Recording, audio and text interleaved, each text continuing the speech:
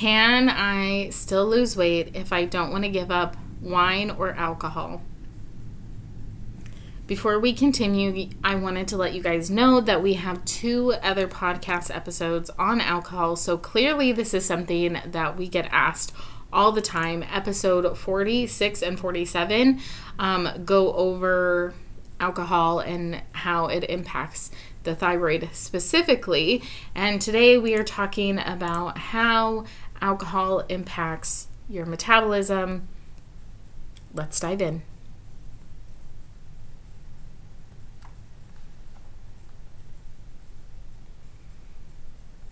Cue musical intro.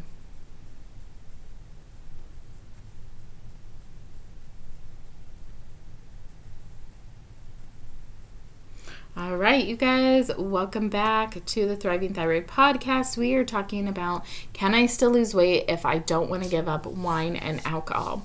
Now, let's start off with a little story. I, as your practitioner, am never going to tell you you have to do something. I may advise certain actions to happen, but I'm never going to make you do anything, because ultimately my job is to help you become empowered, to help give you the information and allow you to make the decisions that you want on your own. Now, my job also, if you are working with me one-on-one, is to hold you accountable to the goals that you set for yourself. And sometimes, I do this all the time, I set unrealistic goals and expectations for myself, and we sometimes have to pull back and reevaluate. I can always tie everything back into business, but this year, as you guys know, had a baby, and some of the goals that I set for myself were unrealistic to my overall goal and objective this year with having a new baby. And we're about halfway through the year, and I've had to kind of pull back and reevaluate and just figure out, you know what? It's okay. I'm going to move my goal and my objective a little bit over here to better accommodate those things. And so that's part of what we do as a client, or as like a coaching client-patient relationship, is learning to come together and me asking intentional questions to help you make informed and empowered decisions based off your health. And so I wanted to share a quick story about one of our clients. This was several years ago. Her name was Allison, and she grew up in France, and wine was a huge part of her day, her culture. She grew up sipping on wine. I don't remember at what age. Going to vineyards, going to taste testing. Like her parents, her family was very entrenched in all of the wine culture. And I do not drink, so I don't know all of the things. So if you are a wine snob, please just forgive me. You can send me a message and message me whatever I need to know about wine. But the point being is she would go back to France several times a year, and it was very much part of who she was, part of her identity. She had been doing it for 50 plus years, every night at dinner. Well, maybe not 50 plus years, because she was in her 50s. Maybe not from the time she was a baby. But let's just say 30 years. Okay, we'll give her a benefit of a doubt. I don't know. We'll just say it's been a huge part of her life. And she came in and we cleared up a lot, and she was still drinking wine for dinner, and she still wasn't meeting her goals. And so this is when it came to the coaching aspect of, okay, I understand that this is part of who you are as a person and what you do to wind down in the evenings. And so we came up with a solution. She was going to drink, I don't even remember now, like let's say 5 days out of the week, which giving it up 2 days was a huge deal and a big sacrifice for her. Forgive me if I don't remember all of the details either. And we also worked towards finding wine that was less heavily sprayed. So one of the big things with wine is that it is sprayed with yucky chemicals that also disrupt our hormones. So we really worked on moving to that area, and surprisingly, not really surprisingly, things did change for her hormones and change for her metabolism and all of these different areas of her life. So she didn't give it up completely. She didn't want to, and that's okay. Same thing with some of our other clients who enjoy more fruity drinks that are mixed with vodka or whatever, is moving towards alcohol that is maybe not gluten-based. And so there are alternatives when it comes to alcohol, but we're going to just share kind of general information to help you guys get started and help you better understand what's going on. So I'm not going to lie to you guys, alcohol and weight loss goals generally do not mix. And if we're being completely honest, there are many, many reasons to reduce or to give up alcohol in your diet and in those social habits pretty much altogether. And I know for a lot of practitioners that I work with, this was something that they knew, but it was also really challenging for them to also want to give up. Ultimately, after, years or whatever, most other practitioners end up giving up some kind of alcohol, or at least reducing the frequency or making some concessions to this. So on the other hand, having a glass of wine or whatever drink of choice, your drink of choice may be, it is also considered a cherished pastime and a conduit for connecting with friends, and is infused in most of our social gatherings, weddings, parties. Our neighbor just the other day, maybe it was like 2 weeks ago, invited us over for his daughter's 21st birthday. And my husband's like, do you want to go? And I was like, well, that would be so nice. But their parties are ones that the more drunk they get, the louder the music gets. And I was like, it's going to be a big night. So no, I don't want to go over there for her 21st birthday. And to be honest, we don't really know them very well, but it was very nice for them to offer. My kids were like, well, we want to go have tacos over there. You can tell where our priorities lie. Anyways, so alcohol influences our metabolism, but the word on the street is that alcohol messes with our metabolism, like big time, you guys. There's a reason why we call it a beer belly. Well, it's true to some extent, and according to some studies, we shouldn't freak out about it just yet, right? Like, I'm sure we have all heard the study that having a glass of wine every evening helps with heart health. I'm here to tell you that it may have one or two benefits, but overall it does impact the entire body in a negative way. And I'm going to link up in the show notes here several different links that you can go do your own research on. You can go listen to the other podcasts that we have done, episode 46 and 47, if you want to dive more in depth on maybe the sciencey, geeky part of that. So here's how the metabolism, the metabolic process basically goes when you have a drink, okay? So when you consume alcohol, whatever it is absorbed in the blood from the stomach and the intestines. This is why you can start feeling tipsy, buzzed very, very quickly. And there are two main enzymes in the liver that begin to metabolize and break down the alcohol. It is ADH and ALDH. So they go to work to break down the alcohol molecules so that it can eventually be eliminated from the body and not become stored. Because of this, it is a priority for our metabolism.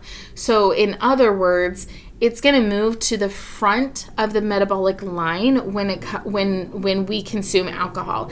Even if you consume other nutrients, right? Protein, carbs, fats, other food along with it. It's going to turn its attention and slow down that part of the body and slow down the breakdown of the fats in the body and the digestion of any other nutrients. Okay, so all of a sudden, alcohol comes into the body is going to go whoop right over here and start working towards that process. The good news here is that it is postponing digestive processes that don't necessarily equate to immediate or imminent weight gain.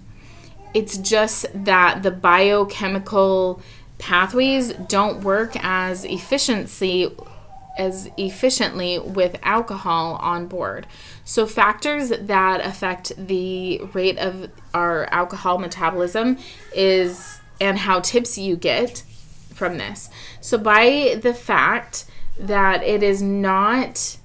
there's no matter how much, hold on, let me say that again. The fact is that no matter how much alcohol a person consumes, the body can only metabolize a certain amount of alcohol every single hour. Okay? There are certain factors that can determine the individual's absorption rate and how quickly they are going to feel the effects. And again, I'm going to link up some things here for you guys according to the Clinical Liver Disease Journal, and just some other articles by the NIH and things like that. So things that are going to impact this is age, race, gender. Women typically have a lower tolerance for alcohol, surprise, surprise, and they absorb alcohol faster due to the fact that they have less of the enzymes, alcohol, hopefully I said this right, dehydrogenase, the ADH. Okay. Again, link up an article for you guys to check out. Exercise, drugs, if you're taking recreational drugs or prescription drugs, this is why you're not advised to take certain prescription drugs and drink, or recreational drugs and drink. Alcoholism, so family and personal history and genetics are going to play a role in that. Consumption of food and other drinks. Food consumption, if you have consumed food at the time or around the time you have consumed alcohol, the type of drink that is consumed, there are certain things that have more irritant properties. For example, the low quality alcohol has a higher percentage of these toxins, essentially, that increase the absorption of alcohol and giving you a greater chance of hangovers. The concentration of the alcohol, so if it's diluted, if it's not, and the rate in which obviously you consume it. If you chug it, if you do keg stands, if you do all of these different things that can impact the rate at which you consume the alcohol. So it is actually possible. So here's the big question of the day. Is it actually possible to lose weight while including wine and alcohol in your diet? So while it is somewhat of a relief that alcohol itself isn't the entire problem, it is the high calorie count, especially when combined with sugary mixers and a tendency to overeat when you have been drinking. That usually keeps us in this resistant weight loss phase, as well as liver implications, right? So if you already have fatty liver, if you already have gallbladder issues, if you already are missing digestive enzymes to break down these things, it is going to have a greater impact on our liver overall. But there is hope, and it is possible to get ahead of your weight loss goals, even if you choose not to give up your wine. So here are a few tips to make it happen. And I'm sure you've heard this a million times before, but in moderation really is a key when it comes to alcohol consumption. Okay, so here are 6 tips. So 6 dietary tips when it comes to planning and consuming wine or alcohol. So number 1, be sure to get in a good workout the day that you plan to indulge. Okay? Have a good cardio session, lift some weights, do some yoga, do something like that. Number 2, don't skip meals in attempt to quote unquote save up those calories for drinking and the extra eating that usually goes along with drinking. Okay, do not skip meals. Number 3, determine how much you have already consumed. If it's 2 glasses of wine per night, start by cutting it down to 1 and only have 1 every other day. And whatever you do, do not stockpile your drinks all week and have one big binge day on the weekend. Okay, don't do that. Number 4, do not hold on, let me start over. Drink no more than 1 glass per hour. Sip on it, enjoy it, draw the drink out a little bit longer and enjoy that. Number 5, have a full glass of water or 2 between each drink. Okay, this is going to prevent hangovers. This is going to prevent an overly drunkenness of all of it. Okay, and number 6, swap out sugary mixers and syrups, sweet wines, heavy beer, and pre-bottled hard alcohol drinks for lower calorie options. Okay, and I'm going to add just another tip that if you guys didn't catch it earlier, look for the quality, right? Look for something that is not heavily sprayed with alcohol or sprayed with chemicals when the grapes are being grown, okay?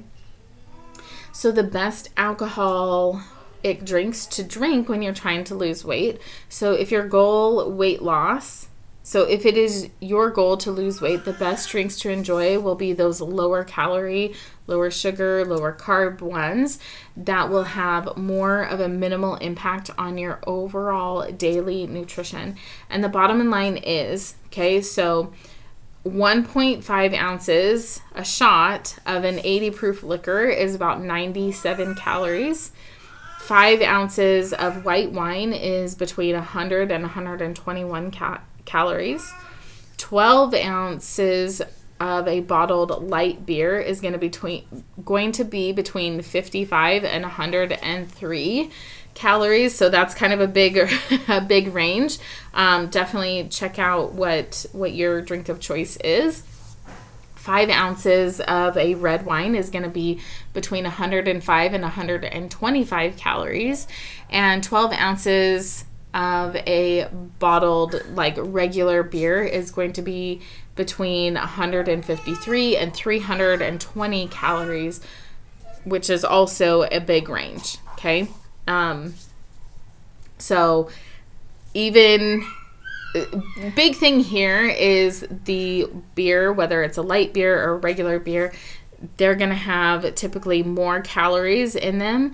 And there's also a bigger range to be mindful of. So for all of you wine lovers out there, the best wine for weight loss is, I'm going to actually just link it up here in the show notes for you guys to check out, or a very dry sparkling white wine. So those sweet wines like a port or an iced wine have significantly higher calories and sugar or carb count to them. Okay.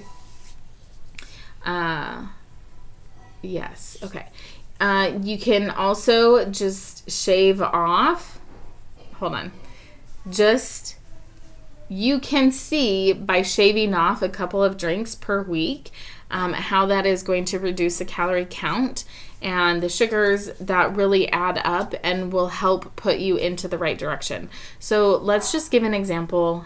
We have another client who loved having parties on the weekend. She was our party queen. She had a really great social group of friends, and she was the party she hosted all the parties, baby showers, graduations, any party, right? And it was not uncommon for her to have 3, 4, 5 beers Friday, and then, Saturday they would go out to a bar to hang out or go dancing or something like that. Okay, that was very much who she was. And again, she would have 2, 3 drinks that night. And so right there, we're talking about an extra 400 to 500 calories minimum every single night, in addition to what she had been eating all day long, which was, good, healthy, hormone balancing foods.